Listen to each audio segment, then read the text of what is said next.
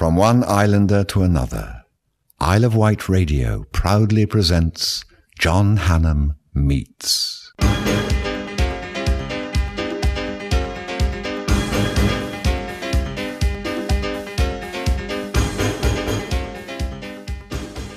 Hi, and welcome to another John Hannam Meets. Today, it's a Hannam archive. We're going back to 1980, when the legendary comedian Frankie Howerd did a short summer season at Sandown Pavilion. I got to know Frankie very well, and early in the run, I went to his dressing room to do an interview, took my old faithful cassette recorder with me, and this was for a newspaper article. So, we're going back to the summer of 1980 on the Isle of Wight. John Hannam Meets from the archive. Delighted to say my guest tonight is a man I've waited to meet for many, many years. That's Frankie Howerd. Frankie, welcome to the Isle of Wight. I love the way you say many, many years. You make it sound like hundreds of years. We're only youngsters, you know. Frankie, before we go into your early days, I didn't realise you'd appeared on the island before, but you have, haven't you? Yeah, I did a couple of Sunday concerts here, but this was in the 50s. And I remember, I think I went from Ryde to I went to Shanklin, and I remember the following day I had to get back to do something else, and so I had to go back by motorboat because the ferries weren't running so late at night. I remember that very well, yeah, with my lady pianist of those days, yeah. I remember the sands. It was very much like tonight, lovely sunny night, summer's evening, and I remember looking down the sands, and the sea was calm. It was, it was really beautiful, and it's a bit different. I mean, it's beautiful tonight, but you know what the weather's been like, and it's a godsend to see all this lovely summer. I tell you one thing about, from the point of view of holidays, my brother is a great fan of the Isle of Wight. He used to come over here year after year with his wife. So one Howard came over here regularly. Let's go back to those early days. In your very early days, it was an awful struggle for you. You sort of failed at RADA and you failed to get into Ent. So were you ever sort of really put off that you'd ever make the profession? No. I don't really think I was in an odd way, because I think I was so delusional. I thought, oh no, it was bound to happen eventually. I tell you why. It's a strange, you may find this a bit odd, but when I was quite young, I took a part, I was only a teenager, in a play for the church. It was a church dramatic society, and the play was called Tilly of Bloomsbury. And I was only 13, and I used to have an impediment of speech when I got very nervous, and I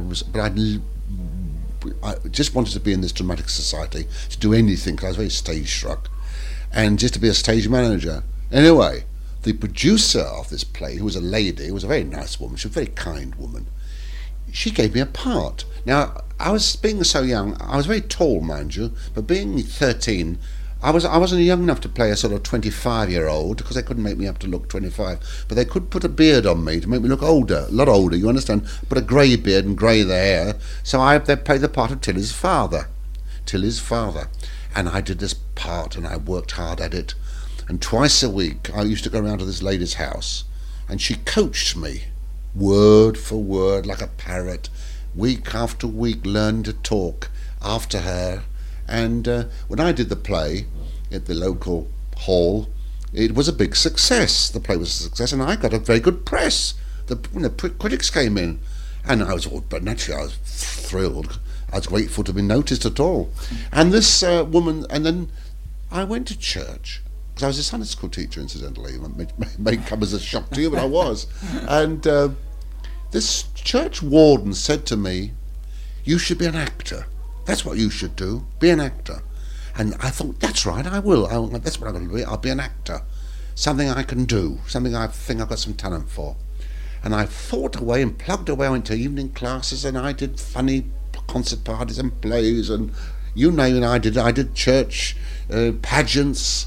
I even was in one of Robin Hood's men in an army tattoo. I did everything you could think of.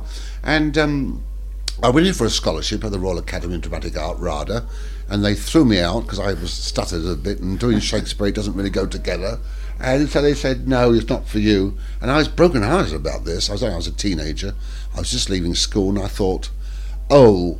So I went back home, and I went to some fields near where I lived. It was a grey, cloudy day. And I sat there, and I cried for about an hour. I sobbed my heart out, because I was so disappointed. And I suddenly thought to myself, now this is no good. Now you must have a bit of courage. Because obviously you're not meant to be a straight actor. You're not going to be a Laurence Olivier. But you could be a funny man. You could be a comic, because you're good in comedy parts when you do these plays and comedy concert parties. Be a comic. So I thought, right, that's what I'm going to do.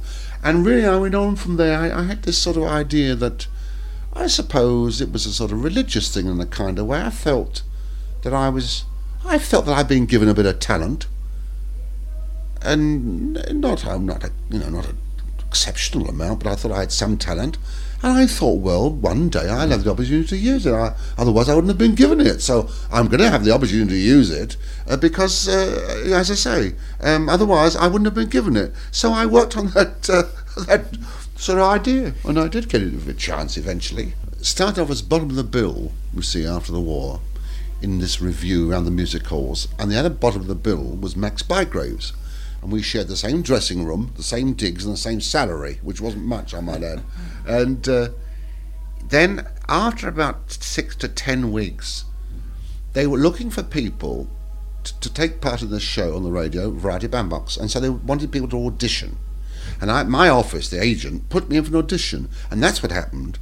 So I had this audition, and in, I think, October, and I started on Variety Bandbox, at bottom of the bill on the radio, December the 1st. I think I got £3 for it. Of course, that was listened to by practically everyone in the country in those days, wasn't it? Well, they had to. They had to listen to that. I'll tell you why. It used to go out on a Sunday, I think, at 8 o'clock to 9. There was no television. There was only radio. And I think there were 2 channels on the radio. And the other channel used to put out symphony concerts. So you can imagine, everybody turned to listen to the Variety. And everybody switched on. It was it had an enormous following. A lot of people came on the show, because I was a regular. I was a sort of... the regular. Well, there were 2 regulars, myself and Derek Roy, and he did one week and I did the other, and this went on week after week, and we used to make jokes about each other. But we, at the same time, we were resident, but they introduced a lot of new people on this particular variety show. People came in and did little, just did spots on it. Harry Seacombe was on it, I remember.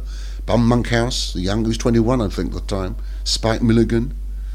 A lot of people like that. A lot of comedians who perhaps came out of the army or just up and coming did this program, and I remember them all very well. Tony Hancock was on. That's right, the whole list of them. Of course, in your vivid autobiography, which I think is rather super, you describe when you sort of had those lean years. Is this something now which you're glad you had? Does it make you... Which lean years you mean? You sort of after the 50s. After? Yeah. Yeah, well, I had some lean. I had a down period from about 59 to 62. 62, 63, yeah, 62 would be about, because I remember this went on till my mother died. My mother died, and I was naturally very upset. And at the time I thought, well, what do I worried about show business for? Because people are more important than fame and fortune and things like that. And...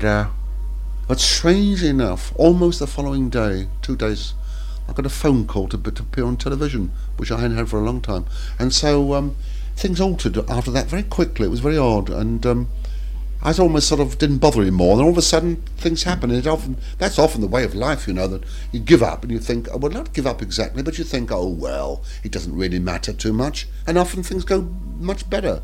But while you're striving and straining, things sometimes go worse, Of course, by about 67, you were right back at the top. Well, I was very lucky, really, because when I was in pantomime in Christmas, I remember it was a freezing cold Christmas, there was smog everywhere. But I was playing in pantomime in Coventry, in a pantomime called Puss in Boots. And would you believe I was playing the King? I used to play Simple Simon and Idle Jack and all the down, but now suddenly I was a king anyway. With Puss in Boots, and comedy king I was, and a very clumsy king, but anyway, with a nagging wife, I remember that in it. This is 63, and a Broadway play was coming over to London, a Broadway musical called A Funny Thing Happened on the Way to the Forum, and then somebody suggested to the New York producers and writers that I might be suitable. I think it was Sir John Gielgud was talking, and he said, we've got a chap called Frankie Howerd I think might be suitable for this in London. And they came down to see me. The two writers came to see me at the Coventry pantomime, Puss in Boots, and I was petrified. I remember this. I can remember vividly them coming because Americans have never seen pantomime, and it comes as a complete shock to make head or tail of it. I mean, you have boys dressed as girls and dames and this is something quite unusual. They're not used to it at all, and I thought, I wonder what they'll make of it. But they came back afterwards, and they'd been eating peanuts and joining in and shouting out with the children and eating ice cream. And they enjoyed it, and I got the part. So that's really was a comeback, and I got that that show opened in September or October, I can't think, September 1963, and that's really what propelled me back, because it was the West End of London and a lot of publicity, and all the critics joined in and gave me a good press, and it started, they say the old saying, success breeds success, and it started up again. Of course, people like Tony Hancock, when they were at the height of their fame, people used to stop in and not go out, and you had similar with Up Pompeii, which was a series which was fantastically successful, wasn't it? Really? Yes, it was successful, but funny enough, I only did 2 series, I only did 14 shows, 14 Up Pompeii, but they repeated them the following year, and that was 10 years ago. So it's a long time ago, really. Yes, but you see, television is, as you know, is very important these days. Everybody gets glued to telly. I mean, I like watching the telly, and you do find that I think that a lot of youngsters tend to go out more. I mean, the cinemas, it seems to me, the young people go out to discotheques and they go out to the cinemas. But I think older people stop in and see Crossroads and the Coronation Street, etc., etc., etc. If you had another chance of a series like that, would you sort of go in well, I don't know. You see, what happened was I did have another chance in a way. I mean, I stopped it actually. I mean, we could have gone on and done some more, but we had some problems with writers, because the one who wrote it became not very well, unfortunately. The man who was writing it, and he was very clever. And you can't. It's easy to say, but you can't if you're doing something and somebody writes it, they have a style. Comedians have styles of their own, usually. Singers do, actors do, but sometimes a lot of actors have a style of their own. You know exactly what you're going to get. I mean, a great example was John Wayne, of course, film stars. He was going to do his thing as John Wayne. But writers are the same. They have their styles, and Johnny Speight wrote who was an old friend of mine, who I discovered, as a matter of fact. Johnny Speight was an insurance clerk, but he wrote eventually, became an enormous success with Till Death Do Us Part, as you know. Well, I mean, that was a tremendous success. And then Galton and Simpson, who also used to write for me for the radio in the early 50s, they wrote Steptoe and Son. That was an enormous success. Well, you couldn't give other people and say, well, let them write Steptoe and Son and let them write Till Death Do Us Part, because it didn't work. It's like asking somebody else to write Shakespeare. It doesn't work, There's only one Shakespeare, and then there was only one Johnny Speight for that. There's only one Galton and Simpson to write Steptoe, and really the writer who wrote Pompeii really was a bit like that. It was very difficult to find somebody else to do exactly the way he did it. If somebody came along with a series of some writers, and you have to see, writers are the important thing. If some writers came along and said, now look, here's a good idea, and then let's sort something out and try something, I would, I do it with the greatest of pleasure. As a matter of fact, I might do something later on in the year. We're discussing several things, but what underneath it all is the writers. If you've got no writers, you've got no show. I mean, it's no good playing the piano if you've got nothing to play, is it? You can have some tunes. Someone has to compose the music, unless you do it yourself. But if you do it yourself, it's marvellous. But you see, I'm not a script writer. I can help, and I can give ideas, perhaps sometimes, some good, some bad, and I can compile things. But I'm not a writer. I tell you who writes for himself, and it's marvellous. Who used to write for me? Funny enough, he seems to have written for me at some time, was Eric Sykes. Now, Eric Sachs writes his own stuff. Spike Milligan does. A lot of artists don't. Comedians don't write their own material. It's written for them, or they get it together from various sources. You're still a great worrier, Frankie. I mean, you've often said in your books that you worry a bit. Do you worry a great deal or not really? Well, I think this is one of those things that, people interview me, and it's nice to have something for them to talk about. So this subject crops up. It's what you're doing now, you see. So if I say no... You don't look very worried to me. No, I'm glad to hear you say so. It's, everybody who's conscientious, if I may say so, worries. I mean, if people are going to go have somebody in for a meal, or mother's got to cook for Christmas, and people are coming to have Christmas dinner, she worries to get it right properly. And I think everybody does that. And people do worry about their work. It's their living. People have got to. I mean, when I'm on television, or any artist, millions of people have possibly, I hope, watch. And if they don't like it, they're going to say, I don't think much of that. And the critics come along, and so it's a profession whereby you have to take trouble, take concern, and all. When I was young, I used to work like mad at rehearsing and doing it properly, and trying to find out what to do and what not to do. And people are very surprised sometimes that they come along to a television studio. And sometimes when I did at Pompeii, for instance, friends would come into the studio while we were during the actual day of doing the show. We'd rehearse it all week in a, would you believe, a church hall, which you might find inappropriate for it, but never mind, we did it. And we used to rehearse. A lot of people rehearse in halls and church halls, and then we actually did the show on the Sunday. So we'd get there in the morning at 10, and we would sort of go through with tapes on the floor to find positions, and do it very slowly and keep doing it till the cameras got, the 4 cameras all got their positions. They marked the cameras and they shot 1, shot 2, and then the lighting man would be there and the scenery, and there was a tremendous amount of hive and bustle, and there'd be costumers getting things ready, the makeup girls. Then we used to have that would go on till about 3 in the afternoon, then have a break for some tea, then we do it again. And we do it now, we try and do it the whole thing in one go, you see, and things would go wrong. Then producer would come down, make notes, and we'd have to know every camera which was on where, which camera, click, click, click. And then we do it again at about 5, and by this time we'd do it with costumes. So all the costumes had to be done properly, so then we do it all again. And then, and naturally in the studio, you get all the tremendous amount of lights on you. Lights, I mean, there's hundreds of lights on you, it's very hot. And then at 8 o'clock, or 7:30, I think it was, the show would be start. So the audience would come in at 7, and they'd come by coaches. There'd be all sorts of people coming from all sorts of places, trips. And then about 7:15, the producer would go on this in front of the audience and explain what the show was about, and tell them about the camera angles and what went on. And then after that, I would come on and I'd talk to the audience and do some jokes for about 10 minutes. And then during the actual taping of the actual recording, we used to last about an hour, so an hour and a half. Sometimes we'd have to do retakes, and when they'd change angles and change scenery, I would go out and tell some jokes. So it was a very long night, a long day. So the time you'd finish, and it was about 10 o'clock.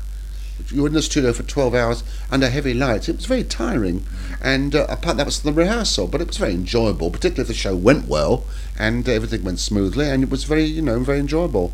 But when I used to invite friends that used to come sometimes during the day, and we used to sit in the empty seats where the audience would sit in the evening, and they used to sit there and watch all these rehearsals, they used to say to me afterwards, I had no idea so much went into a show. Because he said it was surprising when you see it on the screen. All you see is just a few people on a screen, but in actual fact, in the studio there are hundreds of technicians running around all day. Tremendous. I mean, have you seen the television live? Well, not live, but you've seen some shows taped, have you? Over in where? Over in Southern, I suppose, is it? Yeah. Mm. Yeah. And with the work that goes on, particularly on an elaborate show. And when they're making films, for instance, well, you know what that's what that long trouble is. That is filming. Frankie, let's go right away from show business. How do you relax? What are your sort of hobbies, really? I like reading. I like swimming very much, but in hot water, warm water, I mean, not icy cold water. That's the Mediterranean. I like blue seas. I like play. I used to like. Well, I'm not. No, I'm getting. I'm getting a bit past it now. But I used to like play tennis.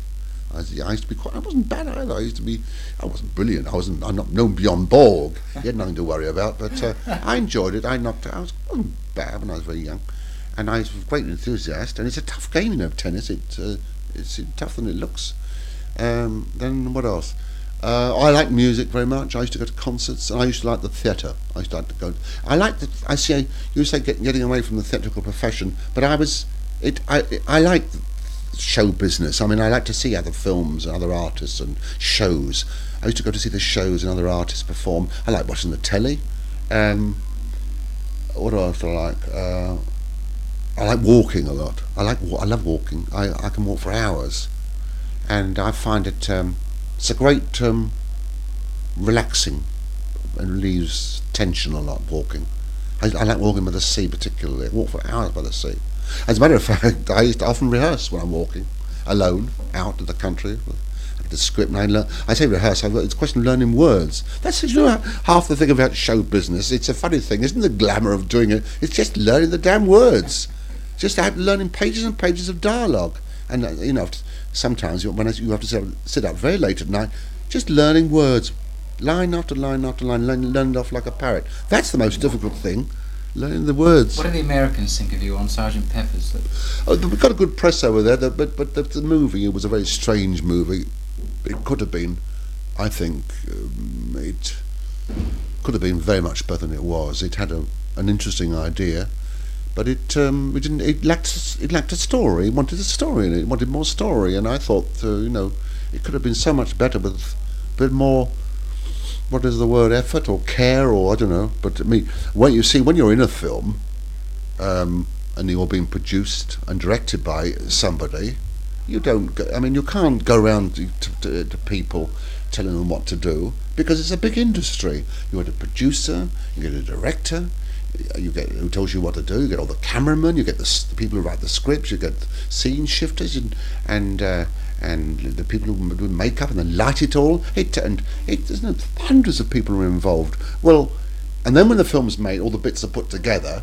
They have what they call an editor, as you know, an editor, and he cuts out what he thinks and he puts bits together and you see and over that no artist, no actor has any control over that. He has to do what he's told, and. That's what it's like a traffic warden. He directs the traffic, and a film director directs the actors. So you can't do as you want. You have to do as told.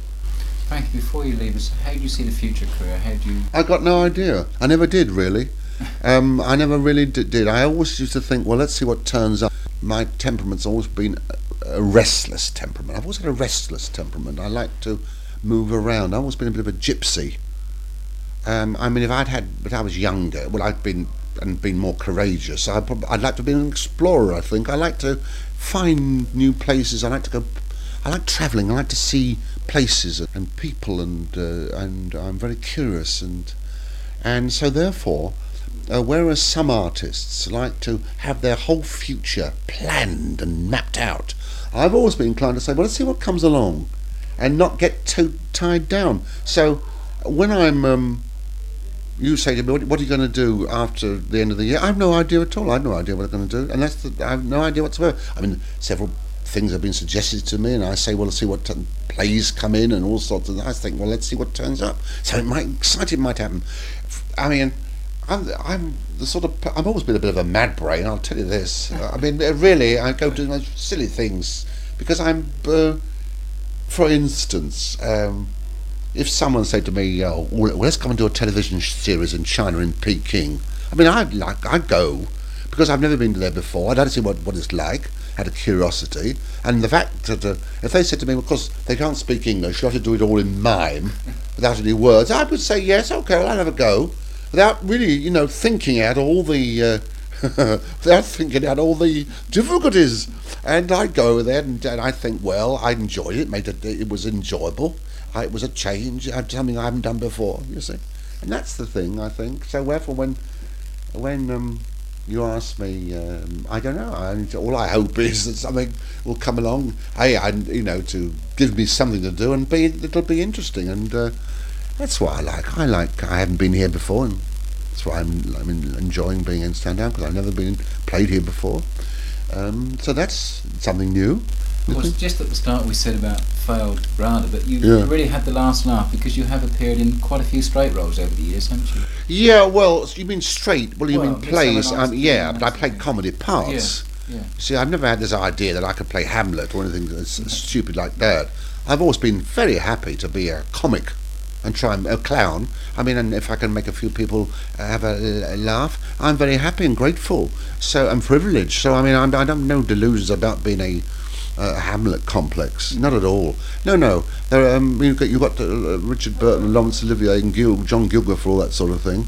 And I do what I do, and I do my best. And sometimes I'm successful, and sometimes I'm not successful. I mean, it's all really in the lap of the gods in a way, because you come across all sorts of conditions and all sorts of different places, and you never know. It's like you never know what's going to happen. So it's like playing in finals at Wimbledon. You just hope that you'll win.